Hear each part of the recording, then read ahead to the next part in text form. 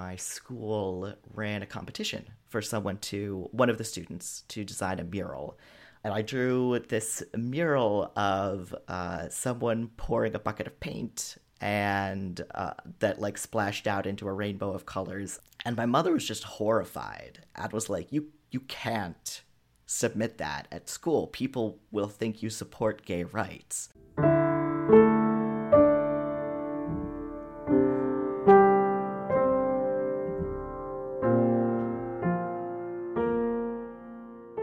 Hello, I'm Eden, and this is Keep the Mess, Messy Conversations with Messy People, where we have conversations about how we relate to our bodies and go down whatever rabbit holes we find. I started this podcast because I'm a bit obsessed with this topic. I struggle with embodiment myself and wanted to learn about how other people live in and out of their bodies. I figured if I'm interested in these things, chances are that others are also interested. So welcome, fellow obsessives. In this episode, I speak with my friend Cloud. This episode was recorded September 20, 2022. This is the first time I've done one of these long distance, and given that this is a podcast about bodies, I was concerned about how that could lead to a more disconnected conversation, as nothing can really replace the feeling of another person in the room. However, I think we did pretty well, which I think is due to most of our relationship being long distance, and that we have been friends for over a decade. We had a lot of fun chatting, as these are well-worn topics between Cloud and myself, and yet every time we talk, our perspectives evolve, and we understand and learn new things about ourselves and each other. We talk about trauma, religion, body image, gender, sexuality, as well as mental health. Content warning for emotional and spiritual abuse, as well as homophobia and transphobia. Also spoilers for the movie Imitation Game. And lastly, I want to remind people that just because I have someone on this podcast doesn't mean I agree with them on all matters, or even many. These episodes are not about facts or saying things perfectly, but about people's stories, their experiences, their processing. Connecting and communicating with ourselves and each other is a messy affair, so I ask for a listening ear and some grace. All right, here's my interview with Cloud. So yeah, first question is, how do we know each other? So, we met each other in college. We both went to the same school, and I do not have an exact, crisp, clear memory of how exactly we first met each other, but I know that we were friends with some of the same people, and one of those people in particular had quite a wide social circle, and she happened to be someone. I was not rooming with her at the time. I honestly actually don't even remember how I knew her. I met her somehow. You knew her because you had the same major, I think. Right? Probably. Yeah. And it turned out she was also involved in a Bible study group. I will clarify and say that it was a prayer group. Oh. That is true. And specifically, this is why the prayer group thing is important. At the end, like, we brought up prayer requests, and you said, I really need housing, because your friend group had broken up and it had been really traumatic, and then the current housing that you had was not good either. It wasn't great. I was very lucky because I did. Yeah, because I and then two friends of mine needed another person. And it ended up being perfect. Yeah, it worked really well, and we were housemates for 2 years. Mm-hmm. And I'll specify that we met each other pre any form of transition also. Oh, yes.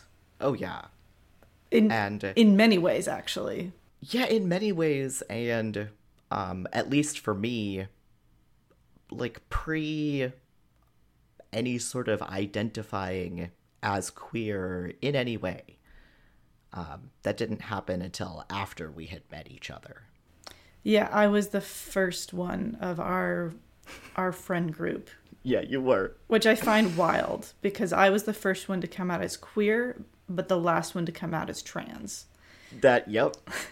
Yes, that is true. But yeah, we'll get into that more later. That's been really funny to watch that happen. But yes. All right, second question.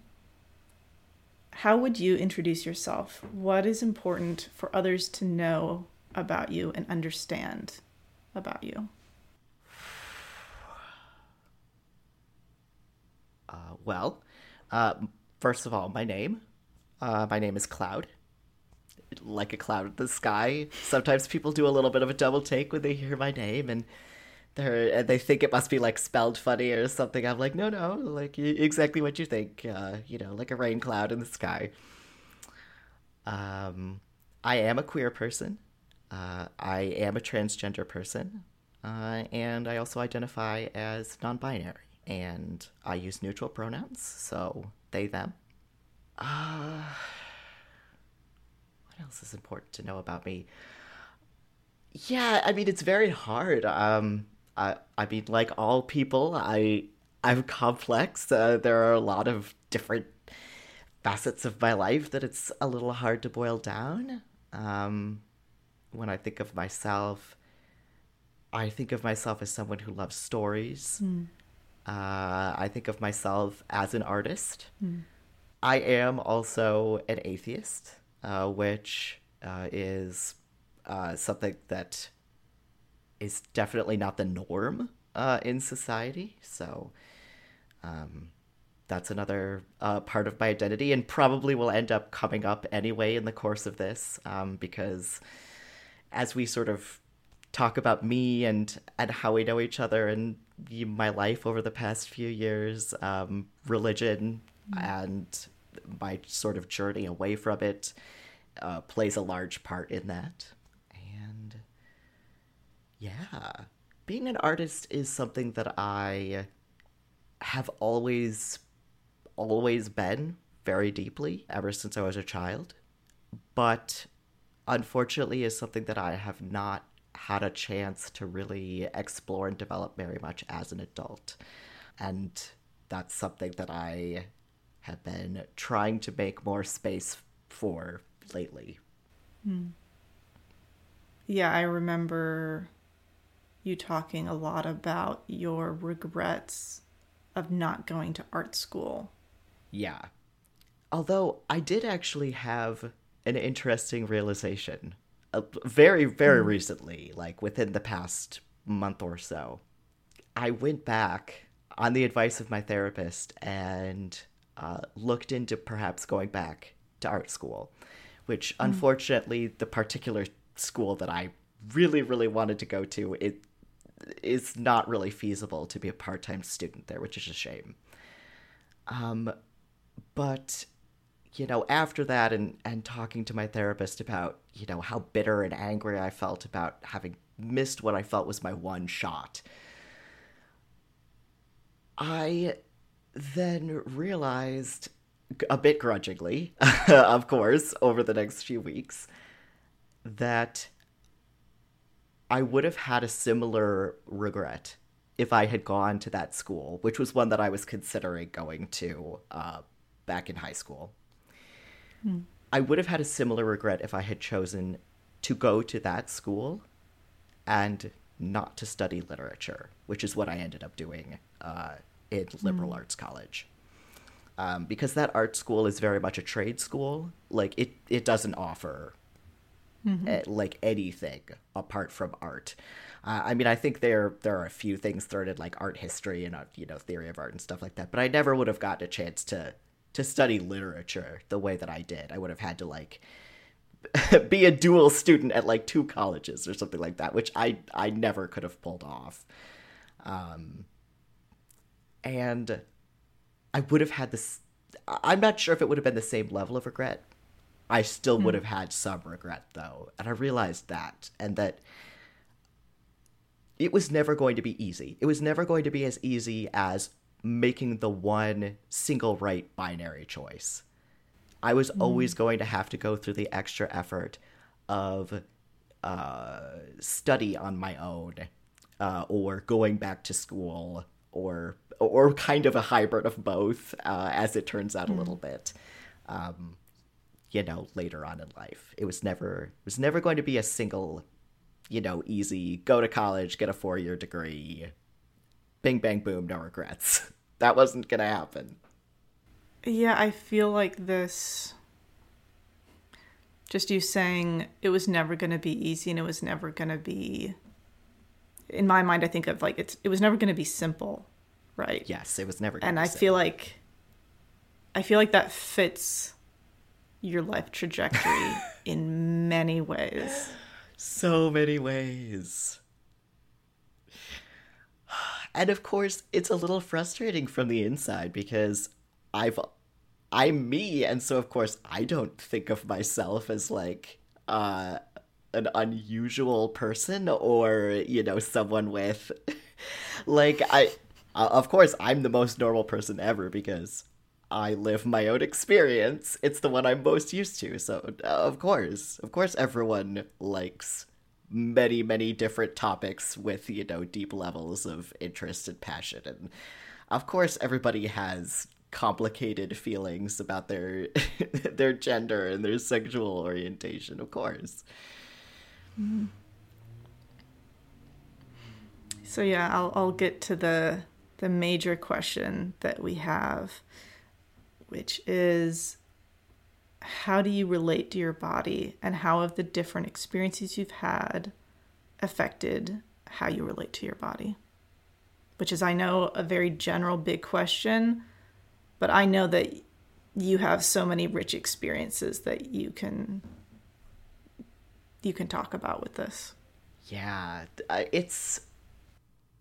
there are so many different parts of an answer to this question that I'll have to think about where exactly to start. I mean, I guess chronologically is fine. So I was, in the parlance, assigned female at birth. When I was, you know what though? Back it up a second though, because this whole story starts before I was born. I was not aware of this until I asked. But it turns out that even just 30 years ago when I was born, doctors did way less ultrasounds apparently.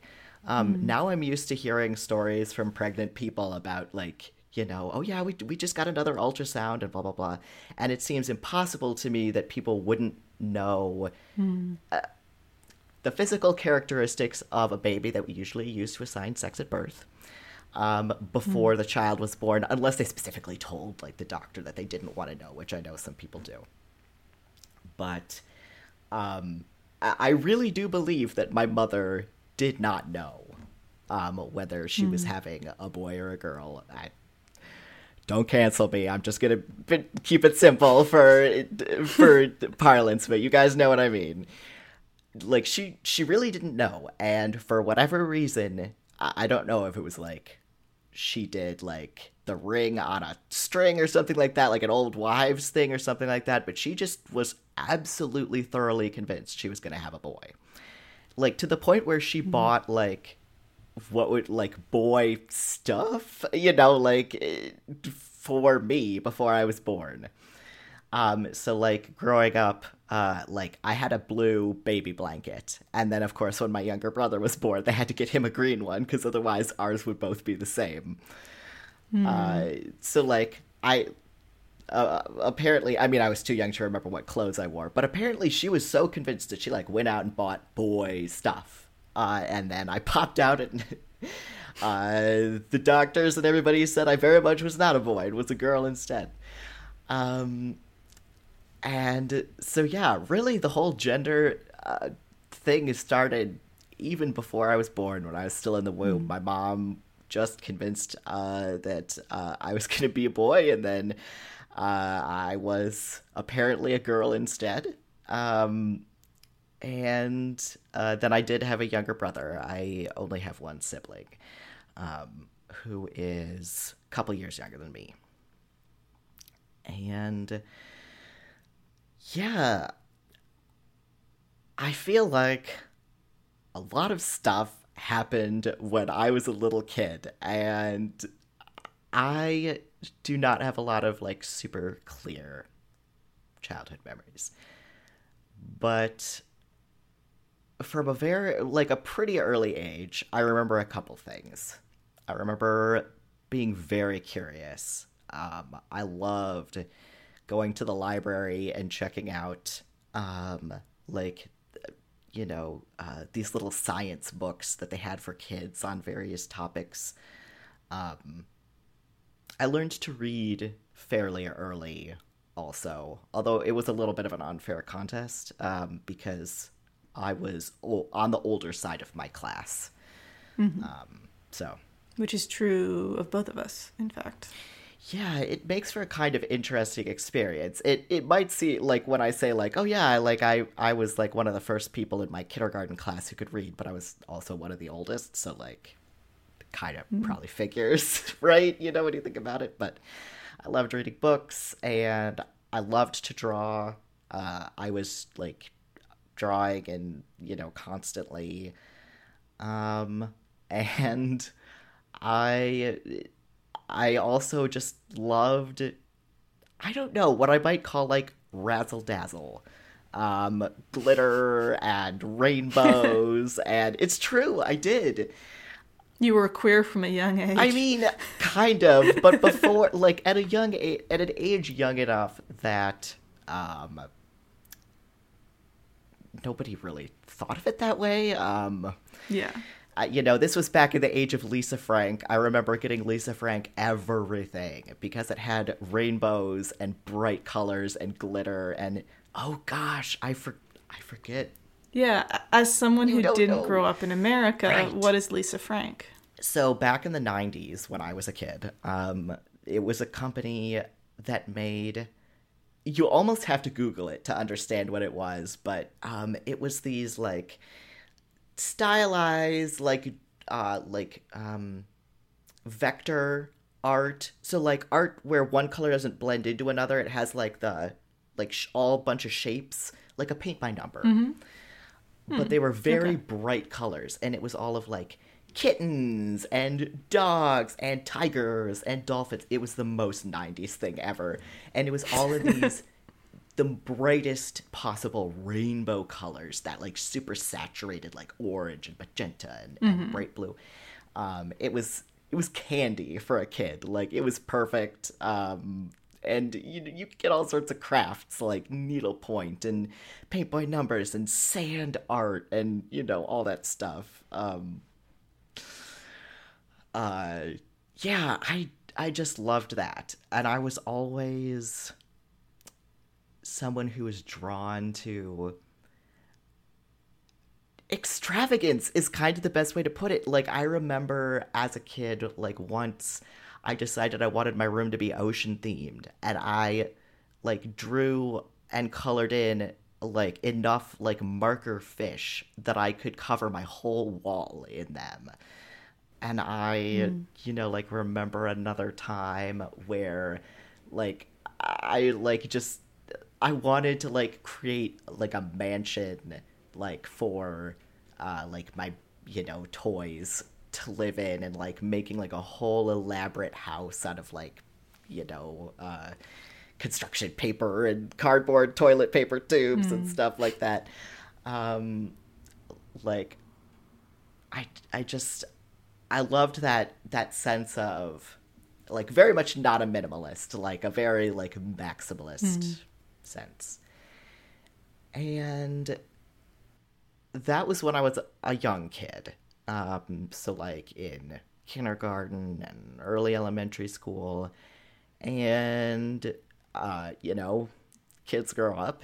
And by the time I was, hitting puberty, getting into, like, pre-middle school and middle school, things really changed.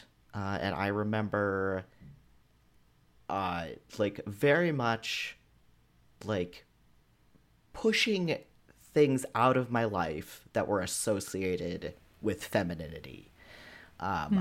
I wouldn't go near anything that was pink. I wouldn't touch anything that had, glitter or sequins. No florals, nothing.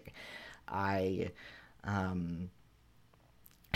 like, I had a hoodie with dragons on it. That was as close as my, conservative family would, allow me to get to being punk. And, I remember, right around the time, all the girls were discovering sort of, fashion and makeup for the first time. I was like, I'm not going to paint my nails anymore. I'm never going to wear makeup. I'm, very intentionally only ever going to wear, t-shirts, straight cut jeans, sneakers to school. That's it. And, at the time, I just felt like I was being... I felt a sort of, inner virtuousness of I'm not part of that, thing that's just obsessed with looks and fashion and stuff like that. And I wasn't popular anyway, so I don't need to, try to be some popular girl by, wearing the right stuff and everything like that. I didn't think of it as discomfort with my gender. But it was. That's what it was. Because these days, I'm back to loving pink, and I'm a sucker for anything with glitter on it. You paint your nails? I paint my nails. I love painting my nails. Right now, they are purple. Always love the glitter nail polish. I love sparkly things. I'm back to loving the stuff that I loved when I was a little kid. But when I was in middle school, that was definitely, especially, as I went through puberty and my body started to change and I started to develop secondary sex characteristics, I got more and more uncomfortable and tried to perform as much masculinity as I could.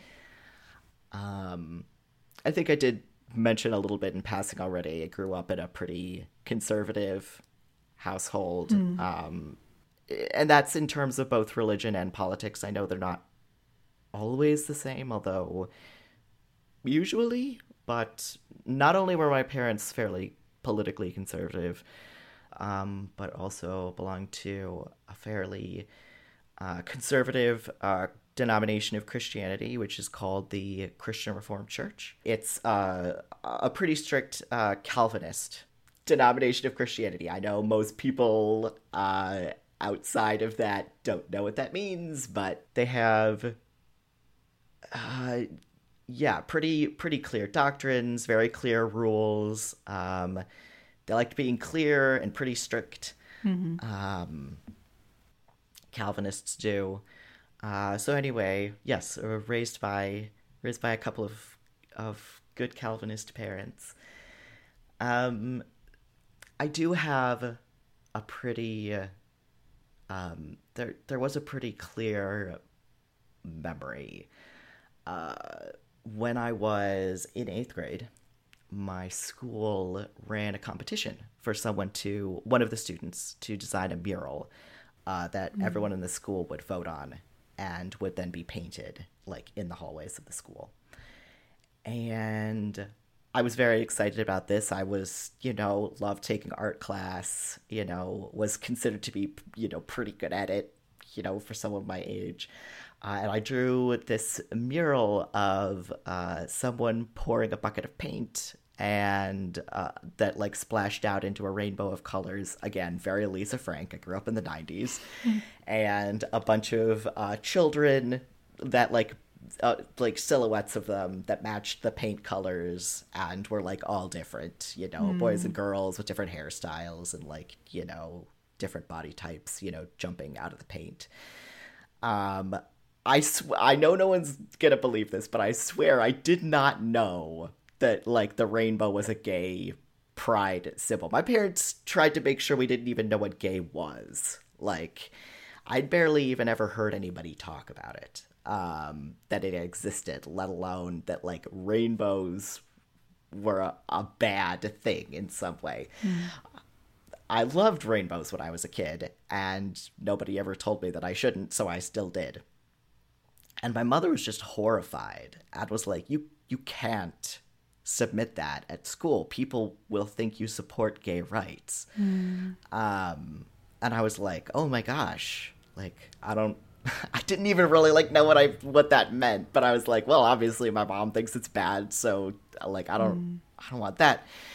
So like, I remember when I turned it into my art teacher, I was like, by the way, I don't support gay rights, which again, like, must have, if anyone listening to this is a teacher, like, please believe when a kid says something like that, they're parroting their parents. They're not bad people. They're getting it fed to them at home, for sure.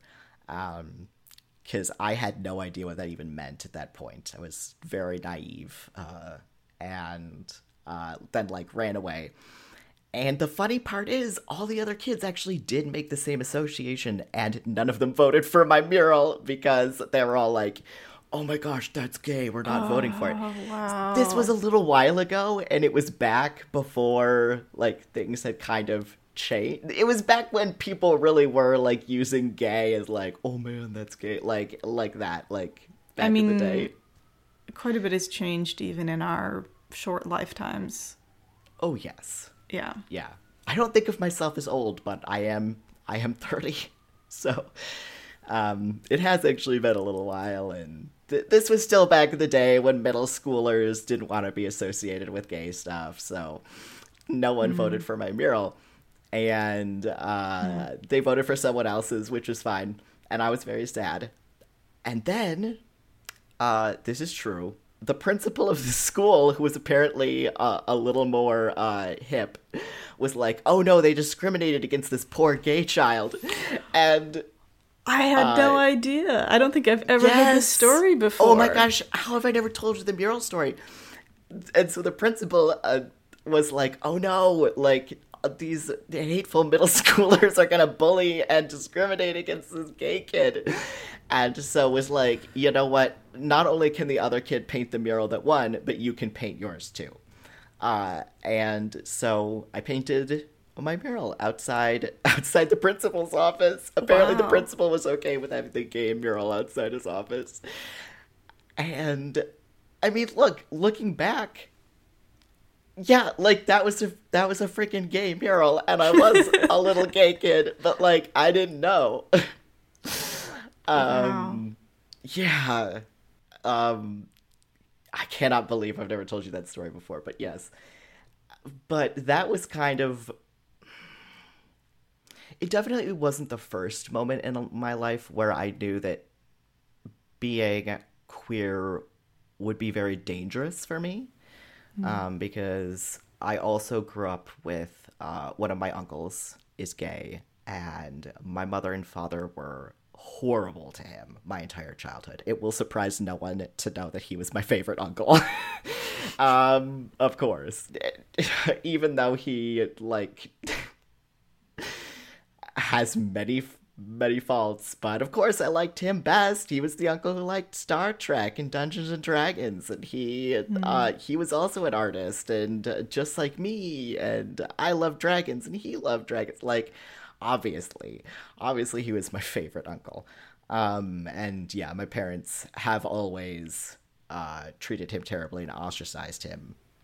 And I had some concept of that it was because he was attracted to men, and my parents did not like that. I don't have, like, a clear memory of exactly, like, when I put all the pieces together about what being gay was, but yeah, probably sometime around middle school. And yeah, it royally messed me up, because then, of course, when I went to high school and I started getting crushes, I got crushes on guys, and I also crushed on a lot of the girls. And again, I was very naive, and so I knew that people could be gay, but I had absolutely no concept that people could be anything other than gay or straight. So I was like, well, I have crushes on guys, so clearly I can't also have crushes on girls. I don't know what this is. And sort of, yeah, I'm comfortable sharing this. There was always a place inside of me, like a bank vault, where I put the things that I didn't understand and I knew were dangerous. And I'm happy to say that the vault is empty now. But it took a really long time for me to feel safe enough to start taking things out of the vault. And so the crushes on my female classmates that I couldn't understand went in the vault. The fact that I have synesthesia and perceive the world really differently from other people went in the vault. And the way I felt about my body very much went in the vault. The fact that sometimes I had secret thoughts about having a boy's body instead definitely went in the vault. Because I knew exactly how much it was going to cost me if anybody ever found out. Back then, I wasn't thinking about all the stuff that I potentially had to gain because I was a little bit too young. It's an awful lot to put on a teenager. I really, in high school, found that I was very good at a certain type of writing. I'm not going to claim that I'm good at writing because there's lots of different kinds, but I was very good at academic writing. Writing essays, I was very good at it. And I loved reading books. And in high school, I really started to fall in love with reading, not just the books I'd always read for fun as a kid, but, stuff that was considered literature. I remember reading Hamlet when I was a senior in high school and, things like that and really loving it. And so it was a bit of a challenge to decide not only where to go to college, but what kind of college to go to. I was discouraged from going to art school by my art teacher at the time, who did not understand me very well and could only see a person who didn't produce hardly any paintings and worked really slowly, and told me I wasn't going to survive at art school. Instead of wondering why I was painting so slowly and not producing very much work, and trying to teach me how to do it faster. As you can tell, yes, I am still bitter, and I do still blame him, and I blame my parents, too, for potentially steering me away from that. My parents also were very... just very cookie-cutter in the way of, well, obviously, if you go to art school, you're never going to have any job whatsoever, and you're going to, go be some bohemian who lives in a loft and, doesn't ever have any food and just becomes a wastrel and a burden on society or something like that, right? They're like, yeah, well, obviously you can't do that. So don't. And I don't know why literature seemed better. I mean, the real Right. The real truth is that it didn't. When I first started out at college, I was majoring in... I was studying literature, but I was also taking an education track. So I was planning to become a high school teacher. But I took one... I forgot that. Yeah. It didn't last very long because I took 2 teaching classes. And by the time I got to where I was actually shadowing other teachers on the job. And as soon as I was doing that, I was like, yeah, no, this is not for me. I actually remember being really scared to tell my parents that I was switching to literature instead of being on that English for Education track or whatever it was called. And they weren't happy about it, and my dad yelled at me a lot. But I told them I was going to jump through all these extra hoops and do all these acrobatics to try to be extra impressive. Being a Chinese double major and doing an honors thesis and blah, blah, blah, blah, blah. Which, I'm not going to say it was a bad idea. It just wasn't necessary. By the time I got to the end of my 4 years, I discovered I didn't want to go teach English in China, so I didn't need that second double major. And I also did not want to go to grad school. Because I was in that Mandarin Chinese double major track, I ended up studying abroad at a university for foreign students in Beijing for a semester when I was a senior, which was honestly one of the best things that's ever happened to me, which is really funny to say. Because you hated it when you were there, didn't you? I hated it. I hated it so much. I remember after the plane flight over, which if you've never flown to Beijing, it's like a 14-hour flight, and the sun is either up or down the whole way. It's really bad. And I was in the middle seat. It was on a huge jumbo jet that has the 3 rows of seats. Oh, yeah. I'm very familiar. Middle one. It was I don't believe in hell, but if I did, I would be on that airplane forever. 100%. It was terrible.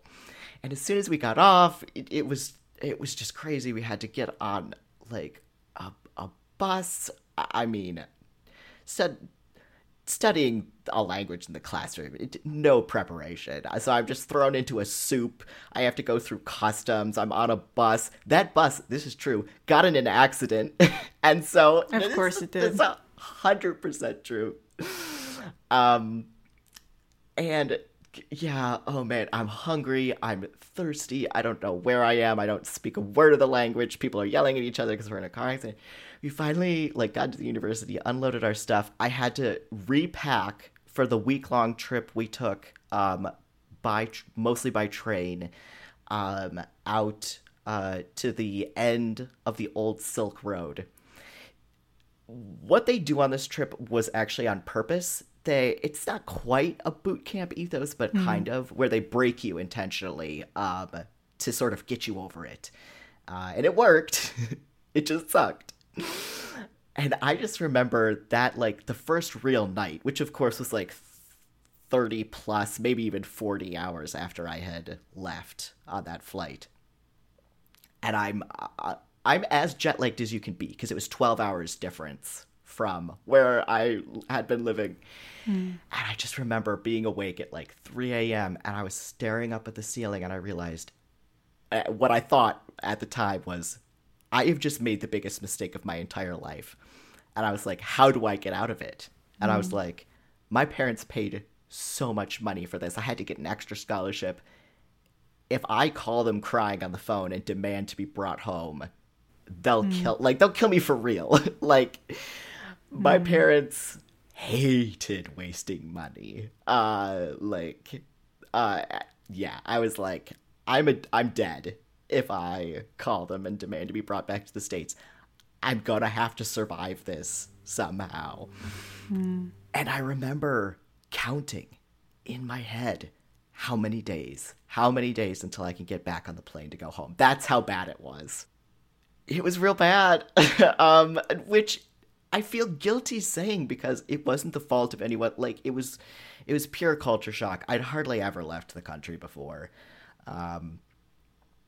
And it was hard. But it wasn't China in particular or anything anyone there did.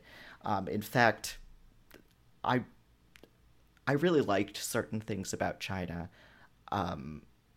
And everyone I met there was fantastic. So it definitely wasn't that at all.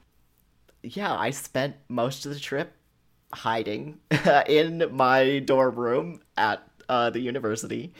And trying to go out as little as possible, and drinking Coca-Cola, which they do have lots of in China, which was great. and ordering. This is criminal, and I sincerely apologize to anyone listening to this. Don't ever do this. Ordering Domino's pizza from the Domino's that opened down the street from the university. Honestly, a criminal act. Chinese food is possibly the best food in the entire world. It's amazing. I think I want to bring it back to your body and how that journey has been, which I know was important on that trip. It was. Yeah. I think I went on that sort of explaining some of my personal history because the story of how I relate to my body now wouldn't quite make sense without knowing how I was as a small kid and sort of the influences that sort of drove me towards that alienated sense of my body not being right. And it was definitely in China. I had a bit of a mental breakdown and realized that I had not been honest with myself up until that point. At this point, I was 22-ish. I think I turned 23 while I was there. So I was not a teenager, and I wasn't a kid anymore.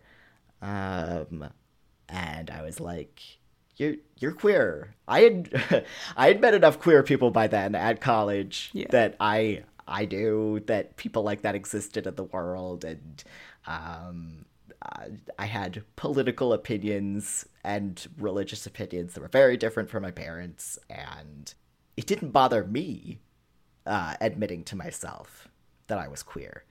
It definitely scared me. It scared the crap out of me. But I never had any issue with myself, if that makes sense. The way I know some other people did. I can possibly thank the fact that I always liked my gay uncle for that. I always hated the way my parents treated him and thought it was wrong. And because of that, I think that little seed stuck inside me of my parents are wrong about this thing. I don't like the way they treat my uncle. It doesn't seem fair. Yeah. So, I have told him, and he's very tickled about it.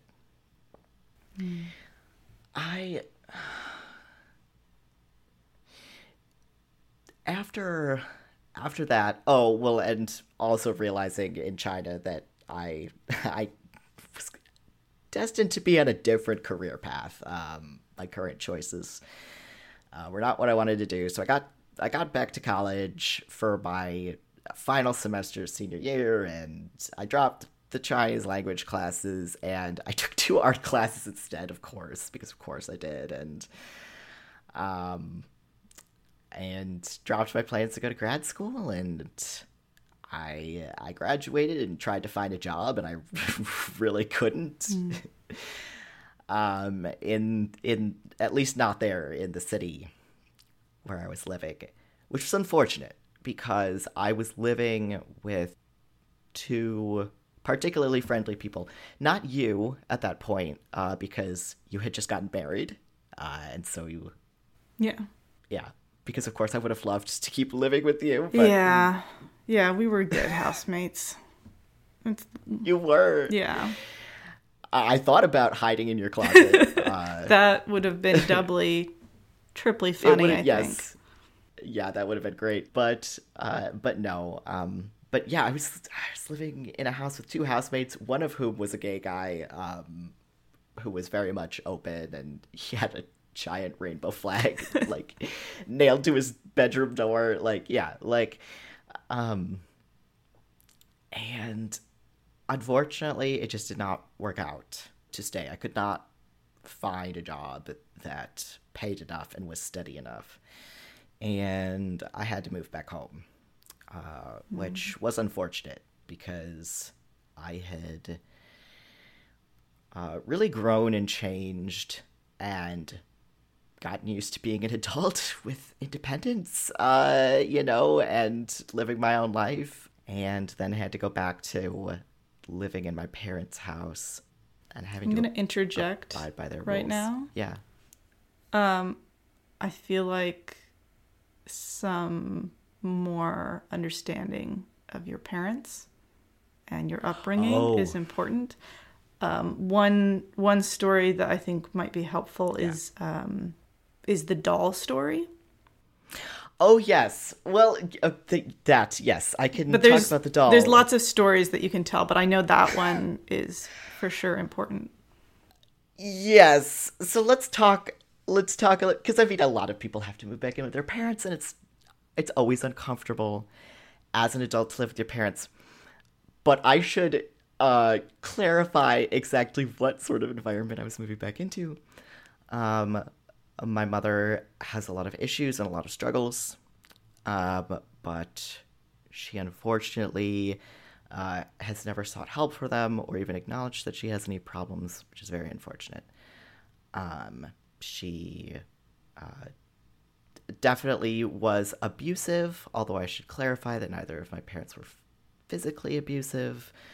At least not very much. They did spank their children, but in their defense, back in the 90s, I feel like it wasn't seen as the bad thing exactly that it is today, at least by most people, especially conservative Christians, definitely.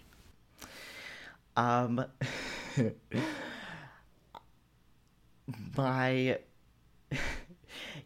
mom freaked out when I wanted to move around the furniture in my childhood bedroom. Not get rid of it, just move it. I just felt like there'd be more space in the room if I like dragged the bed into a different position and the dresser and stuff.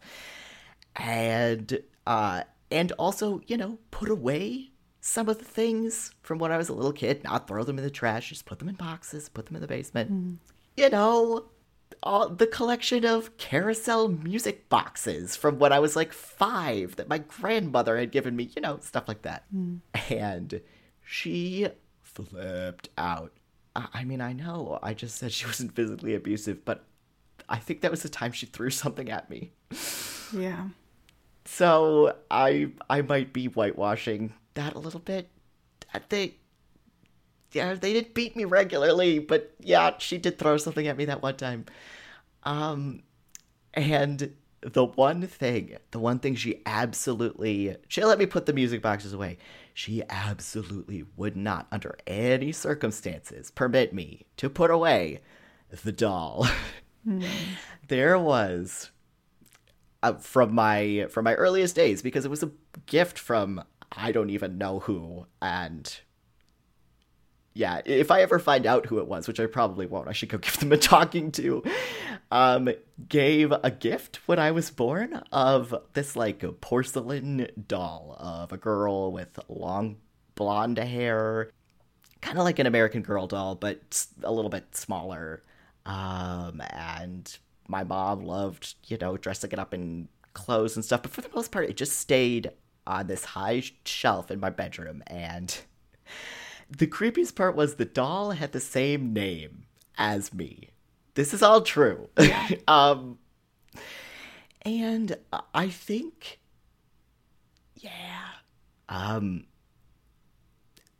like even now, years later, when, spoiler alert a little bit, I haven't talked to my parents in 2 years, we're, like, formally estranged and, like, all this stuff. I still think about that doll and what it represented. It represented this idea of what I was supposed to be and how my mom saw me. There's a reason that she let me put the other stuff away and not that. She clung to that doll.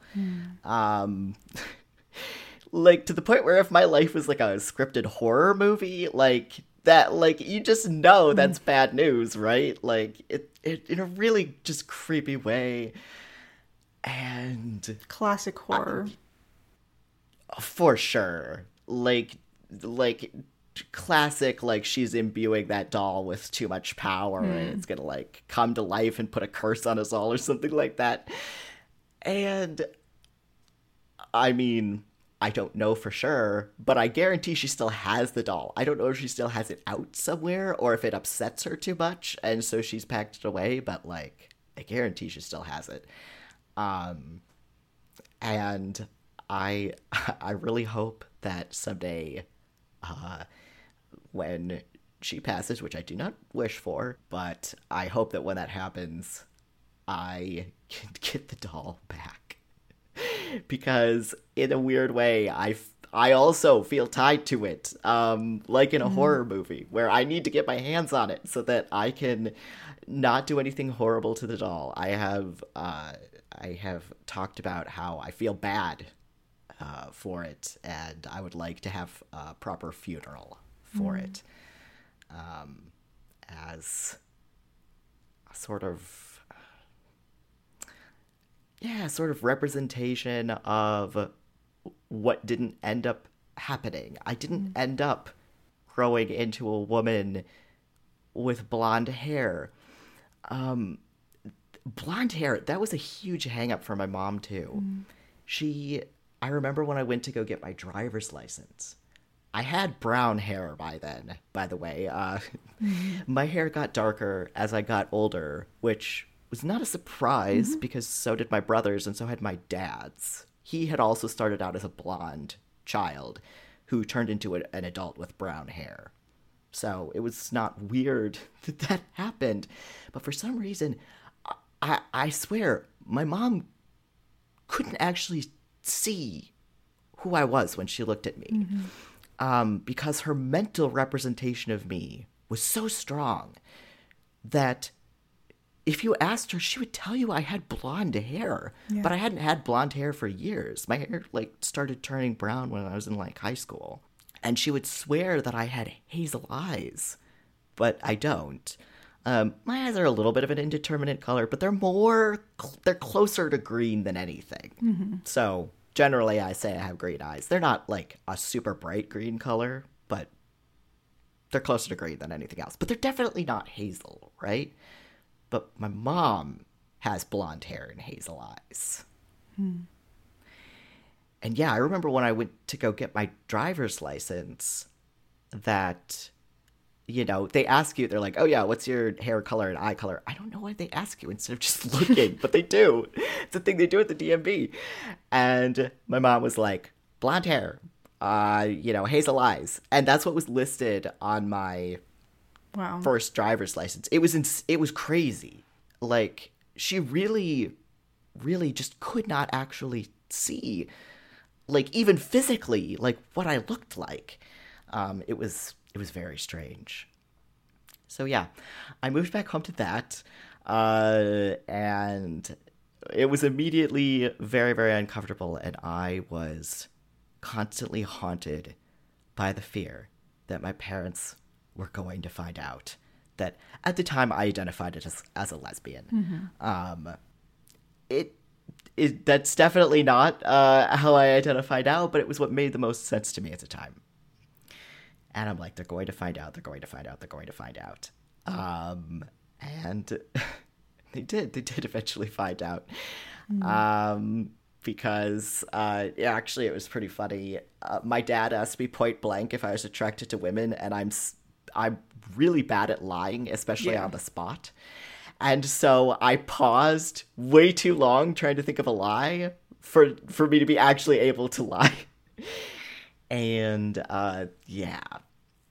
And unfortunately, I also was having to go to church all the time, despite the fact that by the time I got home, I for the most part, was no longer a believing Christian. I was trending in that direction by the end of college, but I was desperate to save it. I was like, you know what? Maybe God is just kind of this idea, and I don't have to believe in hell, but I can still believe in Jesus, and, like, new agey sense of, like, the, like, comforting bro that, like, is there for you to cry on his shoulder when you need him, that sort of thing. Very far from where I'd started out, for sure, and light years away from where my parents were. But yeah, it wasn't until after I got home. Gosh, I don't know if we actually have time for this story as well. I know that I talk a lot. But the long and short of it is we went to go see, again, I don't know why my parents wanted to see this movie. I think they liked the BBC version of Sherlock where Benedict Cumberbatch is Sherlock Holmes. I think my mom might even have fancied him a little bit. And so we went to go see him play Alan Turing in the Imitation Game. Yes. Ooh. Did they not realize what that movie was about? They had no idea. No idea. I guarantee they just saw Benedict Cumberbatch and they were like, oh, Benedict Cumberbatch, we love Sherlock Holmes. Let's go watch that movie. And so, of course, at the end of it, me... And I had by the way, I'd come out at this point. That's an important part of the story. Me, this very unhappy, queer young adult, at the end, of course, is just crying my eyes out as, Alan Turing commits suicide after, being threatened with, jail time or forced injections after he's convicted of being gay, essentially. A very miserable and unjust end. And I was, of course, crying a lot because it's very sad. And my parents did not cry at all, which is strange. My mother cries at sad movies very, very easily. She famously couldn't sleep at night after watching The Martian because she was upset that the potatoes died. Yeah, she cared more for Matt Damon's potatoes than she did for Alan Turing, which was exactly what I realized on the way home from the theater.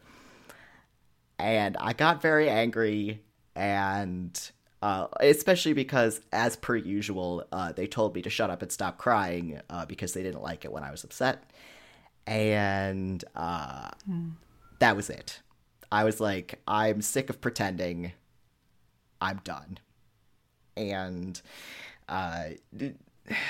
yeah, the reason I trended away from religion actually did not have very much to do with my sexual orientation, because that, again, was not something that I found difficult to square. It had to do with very different things. But my parents' cruelty was definitely the straw that broke the camel's back, and I was like, you know what? Sorry, I'm done. Then I had another thing to hide. Unfortunately, the story of me and my parents is the string of things that I was hiding and had to come out one after another. As you were taking things out of the vault. As I was taking things out of the vault. Although, to be fair, atheism was not in there originally. I very much was a believer when I was younger. Yeah, took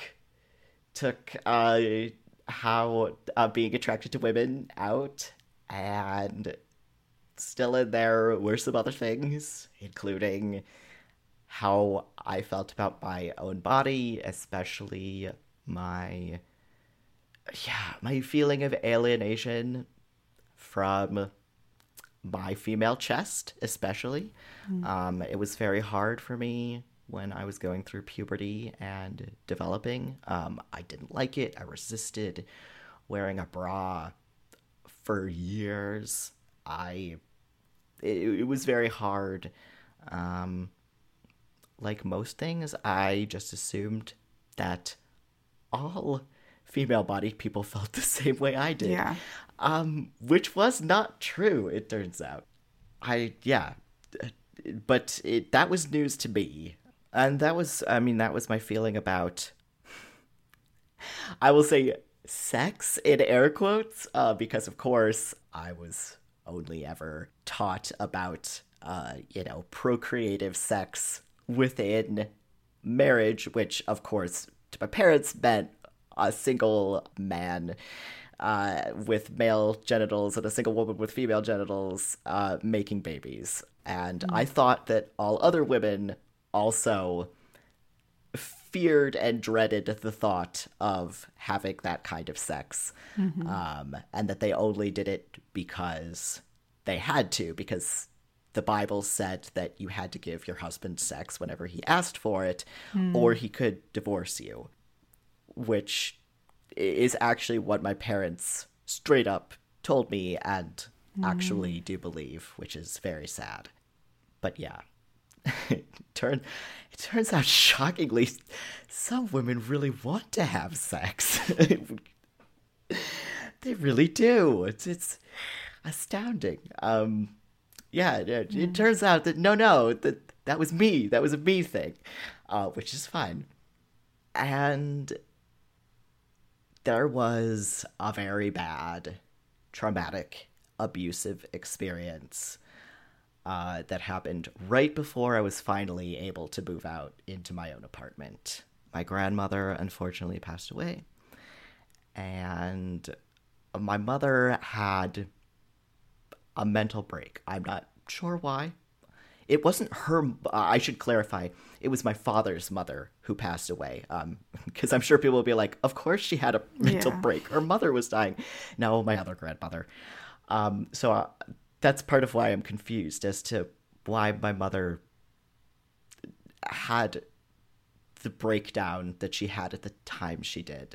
I don't know what else was going on. It's very possible there were other factors that I just didn't know about. But she just really started having breakdowns and tantrums. I mean, there really isn't a different way to describe what she was doing. Screaming, hitting things, banging her fists on things, just really, really, really, really bad. And unfortunately, I ended up in the car with her on the way home, and we were in two cars. So my dad and brother and sister-in-law were in the other vehicle, and I was alone with my mom, and which I should have known not to do, because I already knew that she was not always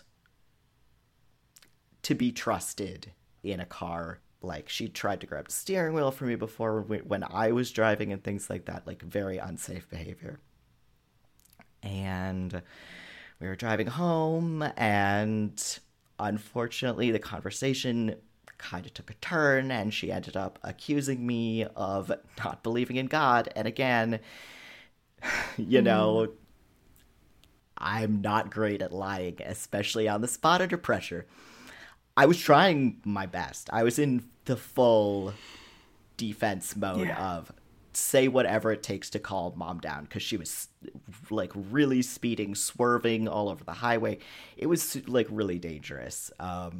And I was terrified, and I was saying, no, I believe in God. I'm a Christian. But what can I say? I'm a bad liar, which is why I usually don't try. And she's like, you're lying. I'm not stupid. I know you don't believe in God, and blah blah blah blah blah. And we easily could have gotten in a really bad car wreck and gotten really hurt. And like, my dad was calling the cell phone, being like, what's wrong? Why are you guys swerving all over the road? Is everything okay? It was real bad. And when we got home, it was kind of the first time I ever stood up. And I went to not my mom, but my dad. And I pulled him aside and I said, look, I'm done. I'm moving out of the house in a couple weeks. I'm an atheist. I'm not going to be treated this way anymore. Like, I'm done. I'm not going to be treated like this anymore. And my dad took it way better than my mom, to his credit. He wasn't happy about it or anything like that, but he, did not yell and scream at me or anything like that.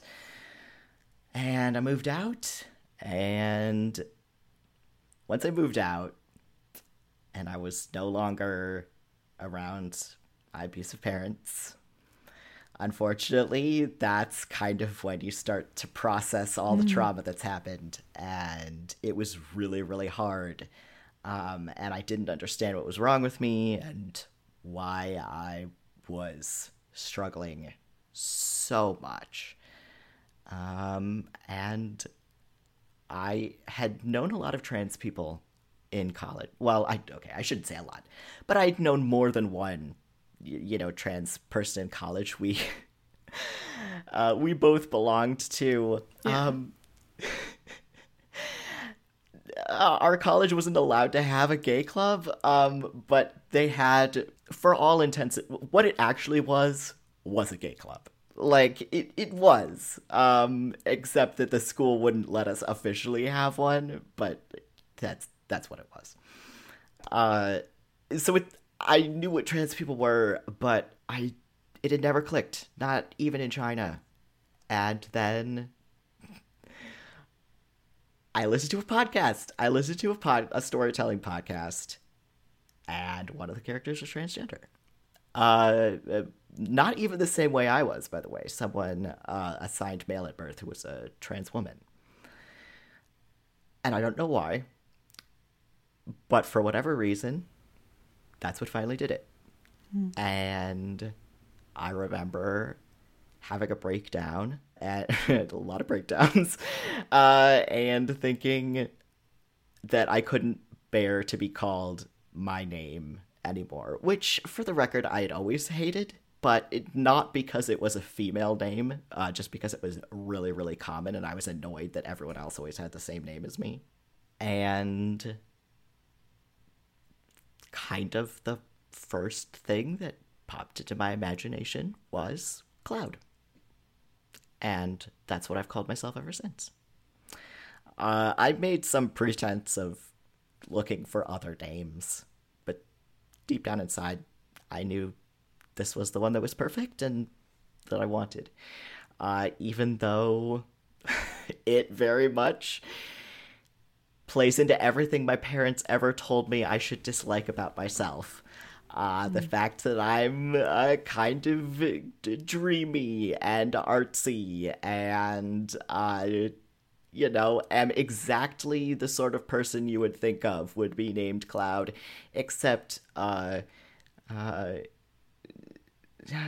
maybe a little less into, like, New Age spirituality. Yeah. But apart from that, think of like a hippie artist, but without the New Age beliefs, and you've probably got me instead. Yeah, and I'm blushing. That's why I'm hesitating. The first person I told was my future husband. Of course. Of course. Because I always told him everything and trusted him, even though it took a very long time for me to admit that I liked him.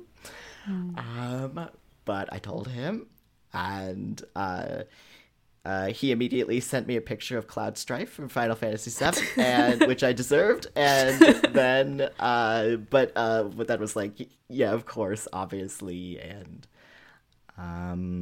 I told him that I was pretty sure that I was non-binary. And then I told my brother, and my brother was very accepting, and he and his and my sister-in-law started calling me my new name as well. And I, told all my friends. I basically told everyone except my parents. And I eventually told them. And after a while, they kind of didn't understand, like, non-binary as a concept, but after I, really put my foot down and made a stink about it, they started calling me Cloud, finally. But all was not well. And this is finally when we can start to get into, Cloud, how do you relate to your body? So, at this point, I was very alienated from myself physically, to the point of having a lot of, for me, it's always been digestive issues. They developed in college and have not really gone away since, as well as trichotillomania, which I've had ever since I was 10, and so that was around when I was starting to get to puberty. Yeah. And I'll just mention here that Cloud and I both started having that experience, as well as what's called excoriation, which I just think is fun because it sounds like the Middle Ages, but it's a skin picking as well. Yes, and skin picking as well. So we both experienced that around Yes. the same time. Yeah. Yes. I should say trichotillomania is compulsive hair pulling. It's a fancy word for that. So yes, I've always pulled out my hair, and still do. What was not really fully understood when I was a kid, even by people who were experts at the time, is how much of a role stress and trauma played in both hair pulling and skin picking, which sometimes are called BFRBs, or body focused repetitive behaviors. It was very much how do we get rid of this behavior? How do we train someone to no longer do this behavior? Which was not like a particularly successful approach, because it was treating more of a symptom than the actual cause. So the symptom was always going to keep recurring.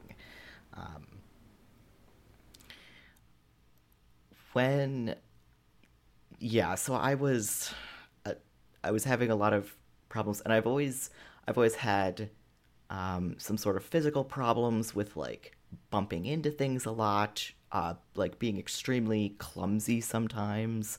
And your parents had a really hard time with the fact that you had these issues as well. Growing up? Yeah. Oh, yes. My parents were very, very not helpful about the situation. Just yelled at me and made me feel shitty about something that I had absolutely no control over. I would have done anything that I could to stop pulling out my hair, and I couldn't.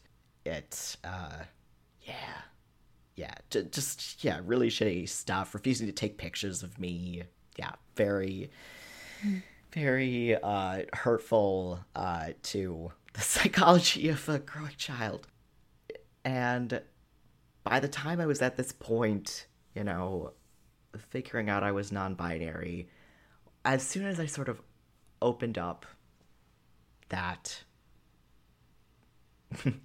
I mean, we can think about it as the bank vault door again. As soon as I opened that up a crack, the persistent, I mean, I don't know if you really want to call them fantasies, but persistent thoughts that I had for years about what if I was a boy instead, were in there just waiting.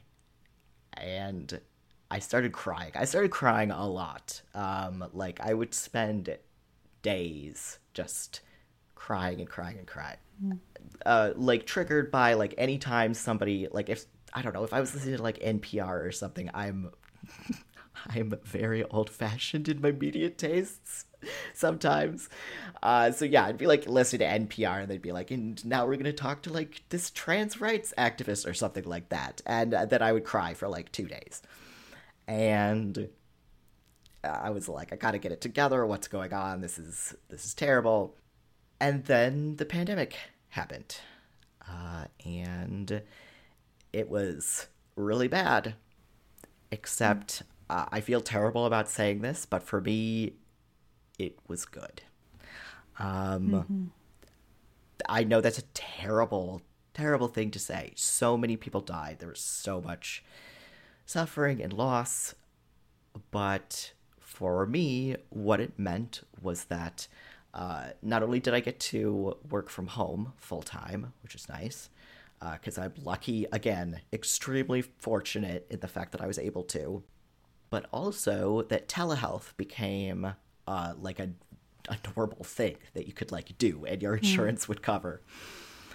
And that meant that I could go online and find a therapist who specialized in transgender issues, even though that therapist lived what would have been a prohibitively long way away from my location, it didn't matter because it was 2020 and everybody was doing therapy via video conference. And so I started seeing this therapist, and I told him, help please, I'm non-binary and I keep breaking down crying.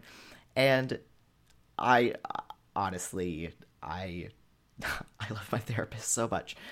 The very first thing he did, like literally like the first session we had, he sent me the PDF of a book that he had bought for me. And it was, I believe it's called A Complete Guide to Complex PTSD. The author's name is Pete Walker. If you look him up, you'll find this book. And I'm a pretty voracious reader, so I read the whole book in basically a single sitting because I was like, oh, this is me. Oh, this is me. Oh, this is also me.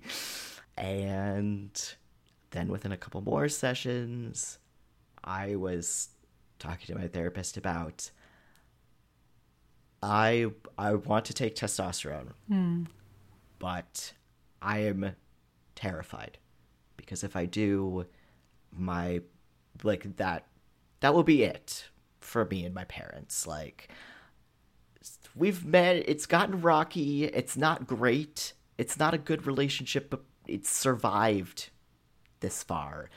But only because non-binary is this thing my parents don't have to confront in any way. They could just sort of put it on a shelf and be like, well, we can just sort of pretend that's not really there because Cloud doesn't look or sound any different than they ever have. And sure, we have to call them this stupid new name, but okay. And they're going to yell at us about pronouns, but like, all right. Yeah. And he was like, well, that's really bad, but, what's going to be better for you? And he was absolutely right. And so I started taking testosterone, and then unfortunately had another crappy encounter with my parents where I didn't even tell them. I did not tell them I was already taking testosterone, but my mom ended up blowing up at me about some other thing, and I guess just like the other times, I was like, no, this is it. This is it. Yeah.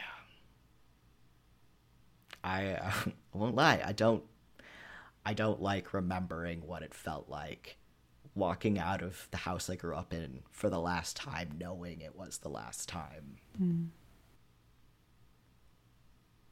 It stinks, and I still hold out some fantasy that I can go back there someday and get to touch the tree that I planted when I was 10 again, and the 200-year-old oak tree that's in the front yard, and all the beautiful things and special memories about that place. But yeah, I ended up writing them a letter telling them instead of doing it face-to-face, and in response, they wrote me a truly vile letter.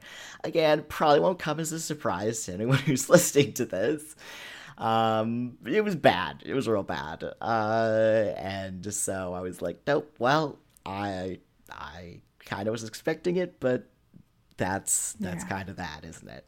So, that was 2 years ago. I've now been taking testosterone for 2 years, and I had top surgery, which for anyone listening to this who doesn't know, I guess trans lingo, top surgery is what people call chest masculinization surgery. It's not quite the same as a double mastectomy like you would get for breast cancer. In that case, they remove more tissue than they do for top surgery, but it's similar. And I had that at the end of February. It has been a transformative experience in a way that I did not expect, which saying it out loud seems a little silly. Like, oh, okay, well, like, you had a pretty radical surgery to change the shape of your body, and also you took a hormone injection for 2 years. Like, were you not expecting anything to change? Like, yeah, I was. But I it's a little hard to explain to someone who is not transgender what it feels like to look in the mirror and see someone who looks like you for the very first time in your life, which is what happened after I had surgery. I finally looked at myself in the mirror and was like, oh my gosh, it's me. It's me. I can see myself. Finally. That's me. And it wasn't just the surgery or the hormones. It's other things. I have a pretty flamboyant hairstyle. As I record this today, I've got a bright green sort of faux hawk with, close cropped sides. What some of my friends lovingly refer to as the gay haircut, because yes. It is. And it is. I've got stretched earlobes, so I've got not giant, kind of medium-sized, gauges and kind of hipsterish glasses. So it's not just, it's other presentary aspects of my appearance and not only the surgery, but that was a big deal. Doing yoga and also, which was planned, and physical therapy, which was not planned and I had to do because of an injury, were also interesting experiences relating to how I relate to my body. I didn't really believe it when I read, I didn't fully believe it when I read the really just wonderful book, The Body Keeps the Score, which everyone should read. Mm-hmm. Didn't quite believe that trauma and emotions got stored in your muscles. That seemed like a very silly woo-woo thing to say. It sounded like energy fields or something. Until I was doing yoga and I kept breaking down in tears as I was doing yoga poses. I also discovered that the persistent knots in my shoulders that never fully go away. I ended up injuring my one rotator cuff and needed to go to physical therapy for that, and ended up getting some work done on my upper back and shoulders. And I kept getting irrationally, furiously angry during the sessions where my shoulders were being worked on. Anger was just pouring out of the knots in my shoulders. It was like, it was crazy, and I literally didn't believe it until I was experiencing it. And it has always been easier for me to understand that my anxiety goes straight to my digestive system, in me particularly. That's not a universal thing, because as soon as I went off to school and started being really stressed out about all my difficult coursework and living away from home for the first time, I developed chronic digestive issues that I still struggle with. It's been a long journey of realizing that my mind and body were more connected than I ever gave them credit for. I spent most of my childhood and even my young adult life in a dissociative haze, on purpose, to try to escape from my parents and the situation that I found myself in generally. Coming out of that, finally sort of feeling myself, in some ways for the very first time, as I'm now able to touch my chest and my hands, which are still tiny, of course, because they're never going to get bigger, but my arms are hairy now, And I'm starting to get those like poppy out vein, the Yes, thing guys have. that's the thing that I want more than possibly anything else. Here's the secret though. If you have tiny dainty wrists like me, it looks kind of silly. in my opinion. I'm like, yeah, like bro hands, aw, itty bitty wrists that are never gonna get any bigger. It's like me and my feet. I'm like, you're never gonna get any bigger. No matter how much hair you have on you, it's not. You're not fooling anybody. You're too small.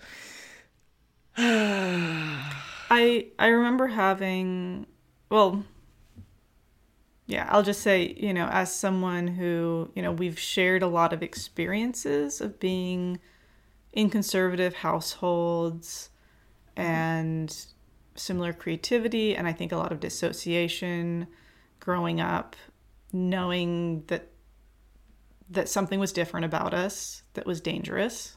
I think I've never used the word vault, but that sounds like that feels right to me as well.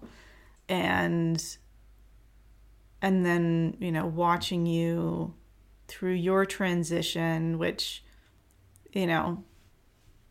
people change and they grow. And I definitely was super confused at first and not very respectful in some ways, which you and I have talked about. Oh yes, yeah. All the fun. But I will say privately.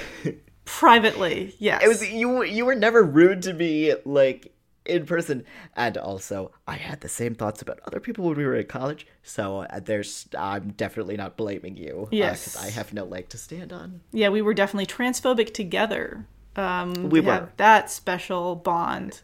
Yes, and I'm very ashamed of myself.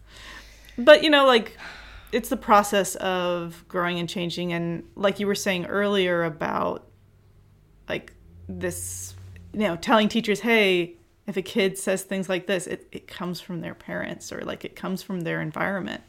So it made a lot of sense. But, fast forward, I was talking about my idealized form of my masculine self, like my dreams. And I just remembered the way that you talked about your experience of hormones and surgery. And I was wondering if you could, talk about that, like how you have gone through that process. Absolutely. I'm chuckling a little bit because I think any other trans person listening to this will immediately identify with this also. That even though logically, you've read all the articles, what's possible and what's not possible with hormones and surgery, you still have this inner fantasy that you can't quite let go of, that as soon as you take hormones and have surgery, you're going to turn into like an Adonis like gorgeous like hot man right, like, or woman depending, right, like I knew perfectly well that was not going to happen, and yet this little itty bitty piece of myself was like, I'm immediately going to look like my wildest dreams. Like, I'm going to be so hot and awesome. And then it was like, oh, no, like, you on testosterone just looks like your brother, but a few years older. Like, oh, right, genetics. Right? Like, in all honesty, like, what I ended up looking the most like was, my dad when he was younger, my paternal grandfather, a little bit. Yeah, that's what happened. I started growing salt and pepper, beard hair immediately. It started growing salt and pepper because my dad started going gray when he was like 30. And, it's bad. And got a nice chubby beer belly, and my dreams of like being like a like super hot like ripped body like did not immediately materialize. Absolutely not.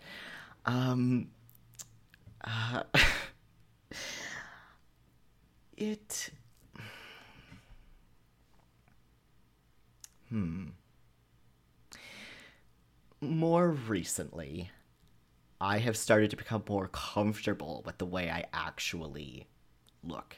At first, it was like this awkward dance with how I was starting to look and sound, and those sort of like ideas that I still had in my brain. And it was very much a work in progress, and so I wasn't sure where it was going to end up. Not that I won't still, keep looking different. I mean, in a sense, all people do as you get older, but I still will. But things are a little more settled now. My voice is finally starting to settle down a little bit and not crack as much, and things like that. And I finally started to be like, okay, this wasn't the self that I was expecting, but I'm happy with this. This is okay. This is good. This is actually more than good. That I love this self. I love myself. Even with all the things that are sometimes annoying, like the gross hairs that grow out of my back, and the fact that I get white hair literally everywhere, including my eyebrows and eyelashes and nose hair and just everything you can. Testosterone really makes your hair just really grow, and except in the places that you want it. Oh yes, except it then will make you go bald on top for most people. We'll give you a proper beard. Depending. Well, or not for a while. It depends on the person. I will definitely eventually have a full beard. I'd say give it another year, and I'll be able to grow at least a tolerable beard if I wanted to. I'm not sure. People listening might be thinking to themselves, like, oh, Cloud, you keep saying you're non-binary, and you use they, them pronouns, and you keep talking about wanting to have, like, this He-Man body, and, like, you're taking testosterone and, like, having top surgery. Yes, this is true. This is fair.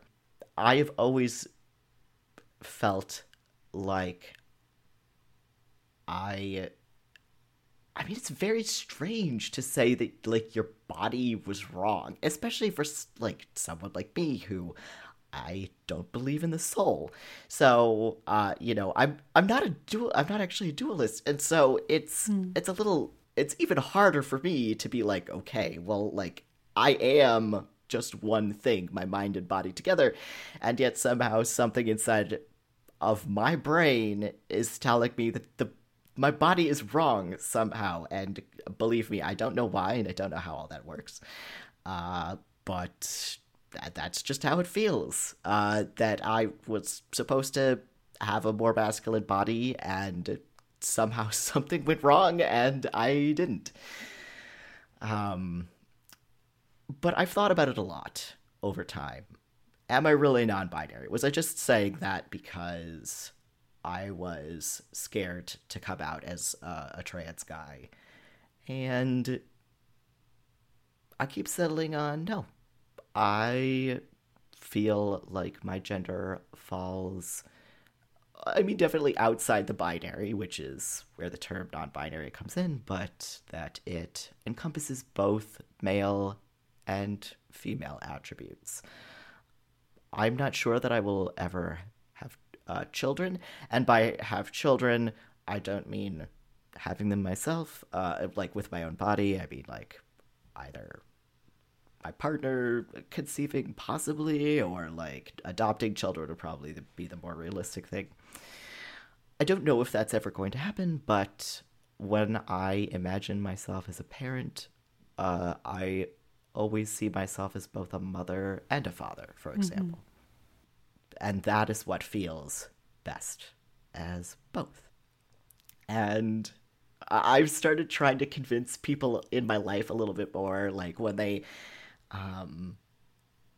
like my one sister-in-law, the other day I was helping her do stuff around her apartment, and I said, I was like pulling on rubber gloves, and I was like, I feel like I'm one of those like severe nannies from like a reality TV show, right? And we were having a laugh about it, and then there was kind of an awkward moment of like, oh, but oh, you're a masculine person, like, and nanny is like this feminine thing, like I wouldn't call you that. And it's like, no, like I'm actually also like encompass like those feminine things. Not that nannies have to be women, but just like the stereotypical portrayal of them. Like, no, like traditionally feminine things, I also feel like that is a part of me and welcome it into my life. There are certain things that I don't like very much that are traditionally feminine, like dresses and skirts, but I've never liked those. I've never liked the sort of swishy fabric feeling of it. It definitely has less these days to do with gender than it does with that type of clothing. I just prefer pants that I always have, sort of thing. Yeah, that's kind of how things have felt since getting surgery. Yeah, what I'm thinking of right now is when you were saying, back when we chatted before, was like the fact that you gained some weight and you're like I have a chubby hairy belly. I do. And yet I've also never felt more comfortable in my skin. And I loved that. Yes, I did gain weight. In fact, from the little like bit of internet research I've done, that's actually like a really common thing. A lot of people gain weight when they go on testosterone.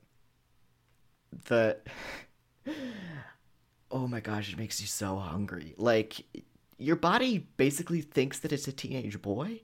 But unlike the body of an actual teenage boy, which is probably going to like shoot up like many, many inches, if you're me, you have the body of a 30-year-old and it's not going to grow anymore because it can't. And so what it actually does is just grow outward instead. Yeah. Hungry, thirsty, sweaty, hot, so hot all the time.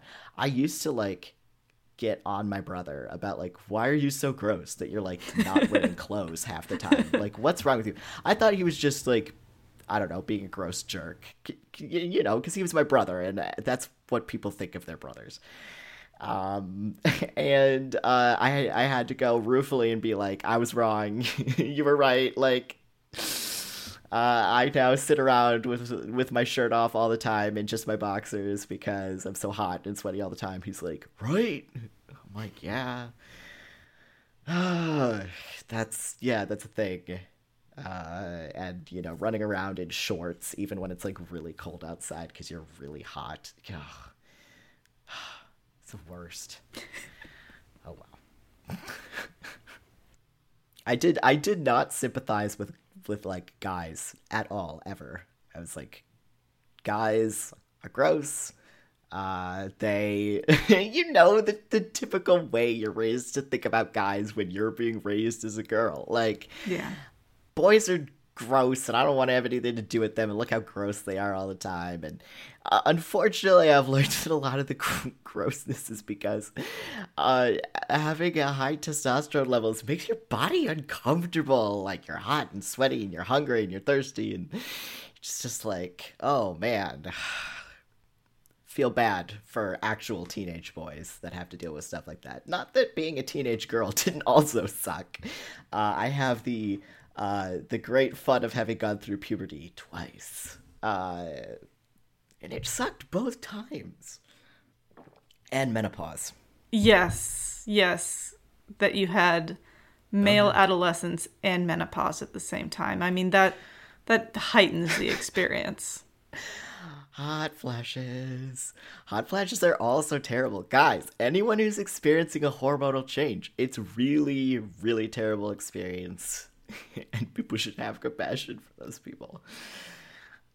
Yeah. Yeah.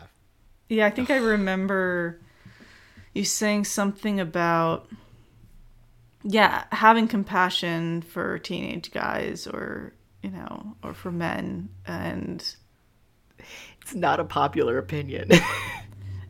yeah, well, I think it's a really interesting one because you went from having this experience as, the way that you identified at the time was as a queer woman. Yeah, and by the way, like I don't mind when people are you as a shorthand, I don't mind when people talk about my past self Yeah. as being a girl because like I was like that's how I was raised and that's how I thought about myself at the time for the most part. So like that's fine. It's fine to say that. I've had similar feelings of, well, I was a girl and I was a sister and I was a daughter and I was a boy and I was a brother and I was a son. Like all of these things for me when I look back, like they're all true at the same time. Yes. I also definitely was a queer and genderqueer child at the same time. But I mean, look, I did not major in gender studies or even take a gender studies class, so I don't know what like the actual research on this is or the thinking. But from my very limited perspective, gender seems to me like a list of things that people at large have sort of agreed on. It changes over time. Um, and so it can be perfectly possible that I was a girl, right? I had, those characteristics. I was wearing the clothes and doing the behavior and having the thought patterns and being treated like a girl. I was a girl. And then I also internally, in this weird way that I don't just fully understand, also was non-binary also at the same time. It's very strange, and yet they are both true. Yeah. Yeah, and I know people have trans people have very different ways of looking at this. They do, yes. But I know Yes. for me, and it sounds like for you as well, there is this experience of having grown up with two lives or like with two selves,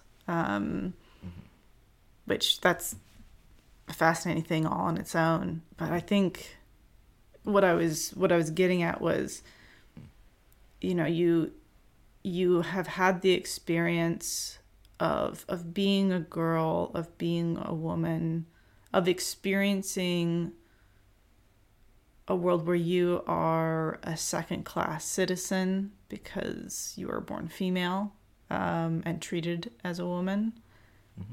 And, the fear of, and I'm just putting some of my own stuff in here, so correct me if I'm wrong, the fear of sexual assault, the fear of getting Very much so.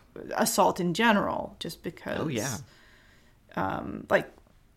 or harassment and, all of this stuff, Yep. which is all a problem, a major problem.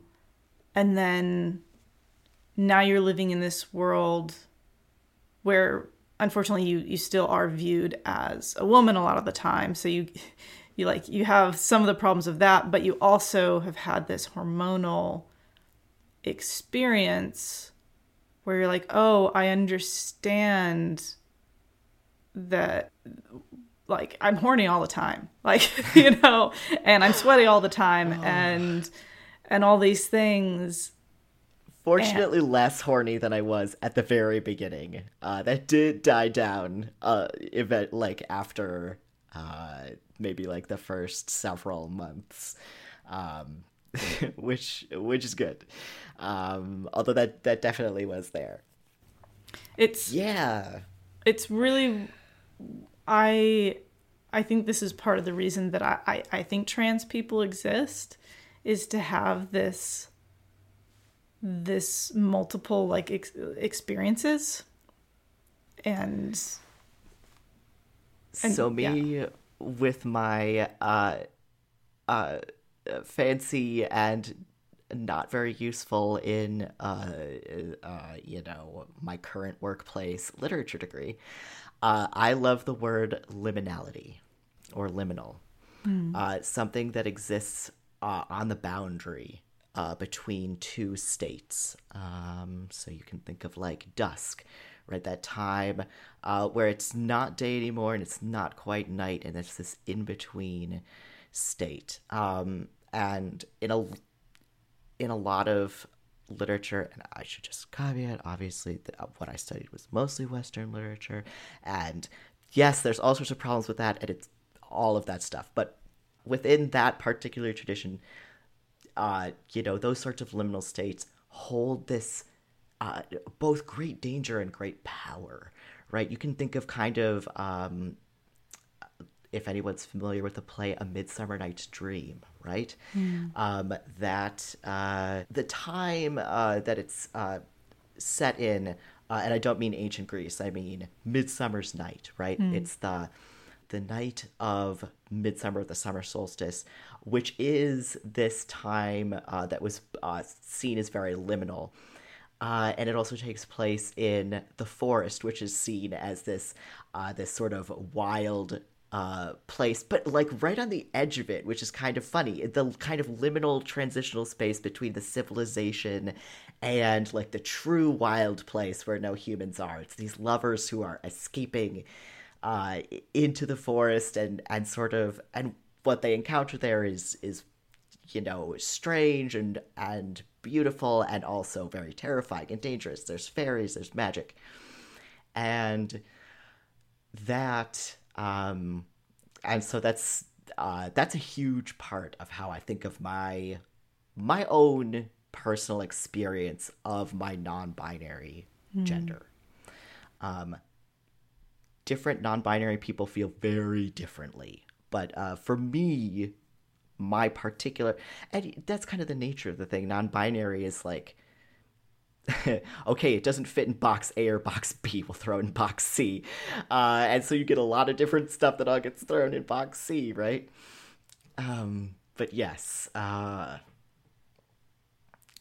is very much how I see it. And I've completely forgotten your original question. Oh, having had the multiple experiences, and that's sort of one of the powers of being a trans person. Yes, of having had multiple experience, and even like multi-layered experiences.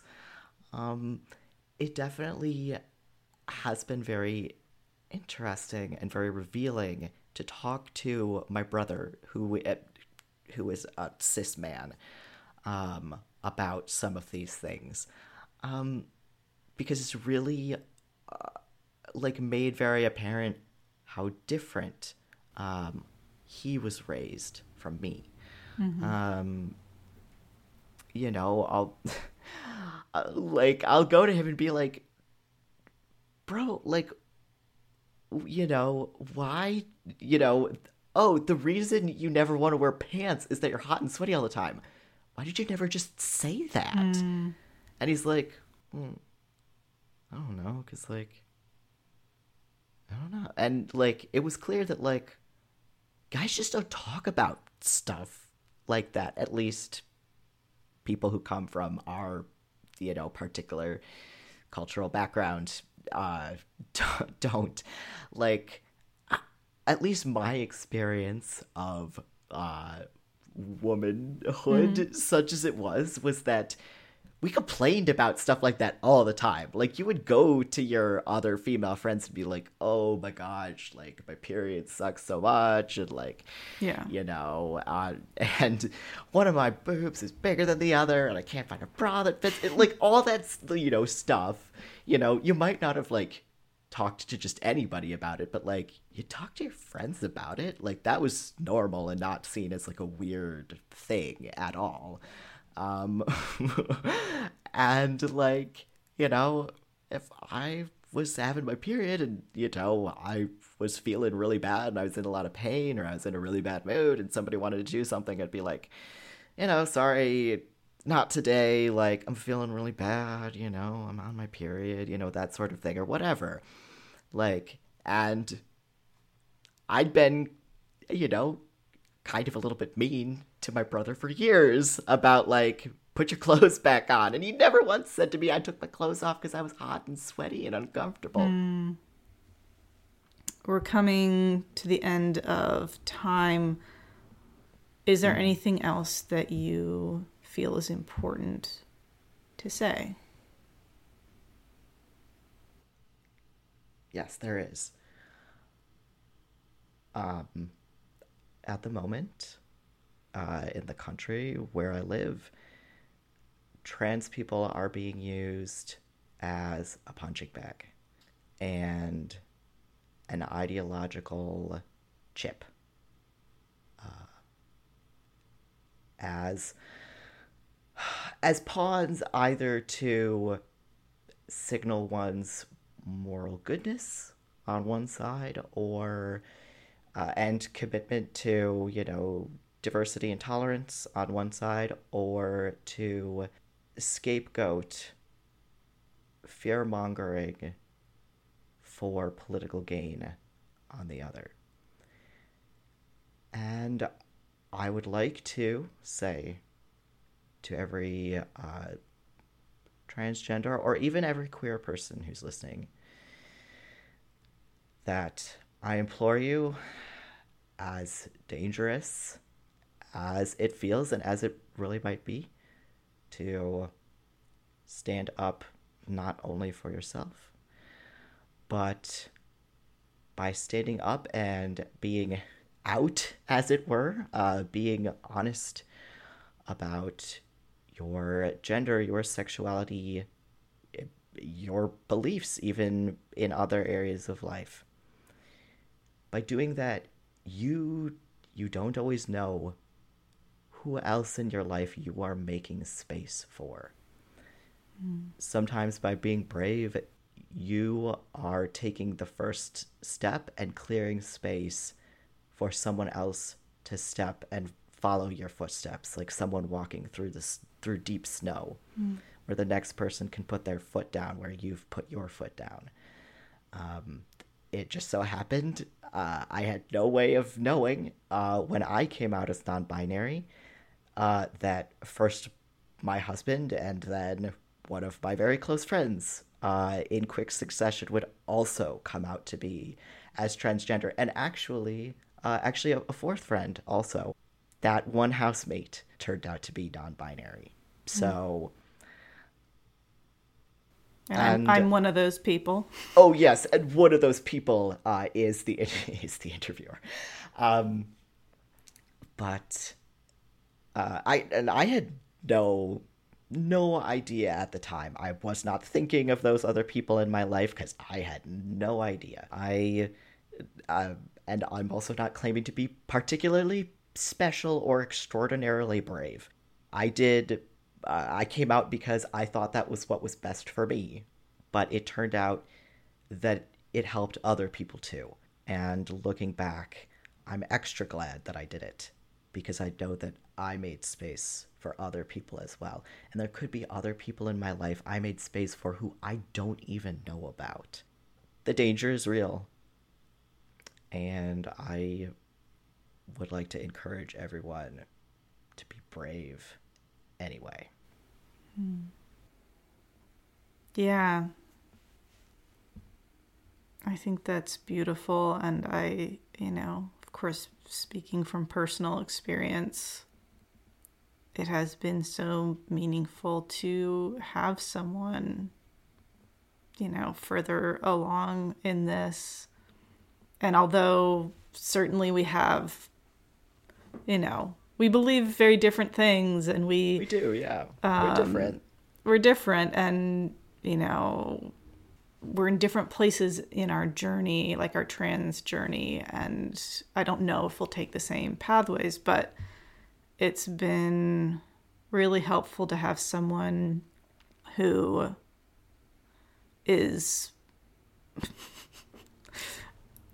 there's a lot of humor like and that's just like sometimes you can just like get super serious about like, oh, like I'm queer and trans and my life is difficult, which it is true, but it's nice to talk to someone who's like, as you've said in this conversation, I don't really know why people are trans. Like I don't know like how that makes sense. No idea. Yeah, someone who's on the journey, who knows the mess that's involved physically and emotionally. You have been incredibly caring and loving, and also, you know, just telling me like it is, of like, sweat, Eden, there's sweat and like, and hair everywhere. And I think that's been nice. Moisture, wicking, clothes. Yes, exactly. Just bringing, strangely enough, because you and I are both such fantasy people, and live in that world a lot of the time, but you have brought me back into reality of like, and you're not just going to look like that person that you're thinking about, because your body's a different type, and you like, that's okay and that's fine. And just thank you for that. You are very welcome. As I've previously said, I too wished that I could, there was a magic spell and I would become like an insanely like hot like model like off the cover of a magazine like instantly, and like that would be super great. But even if somehow I was a guy had been like my brother been born with those chromosomes and that particular kind of body, even if I had, I still wouldn't look like that. I would look like he does, like my dad does, because those are the people whose genetics I have. And you still would be non-binary. Yes. Yeah, that's, oh man, I never thought about that. Oh, that's deep. Yeah. Well, before we get into that rabbit trail, because Cloud and I just endlessly go down rabbit trails, which is delightful. I talk about things a lot. But thank you very much. And we will clearly talk again about other fun things on this podcast. Yeah.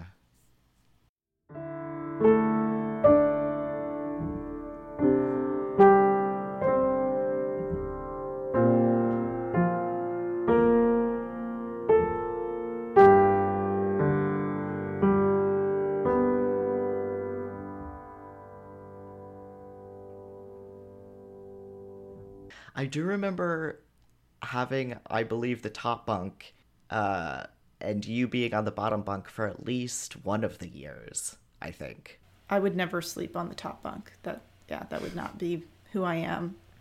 So definitely bottom bunk person. And see, I always want the top. For me, like the higher up I am, the more like safer I feel. It's very much, kind of like a primal, like instinct from like before humans or hominids lived on the ground and we lived in trees. And this seems ripe for a lot of innuendo.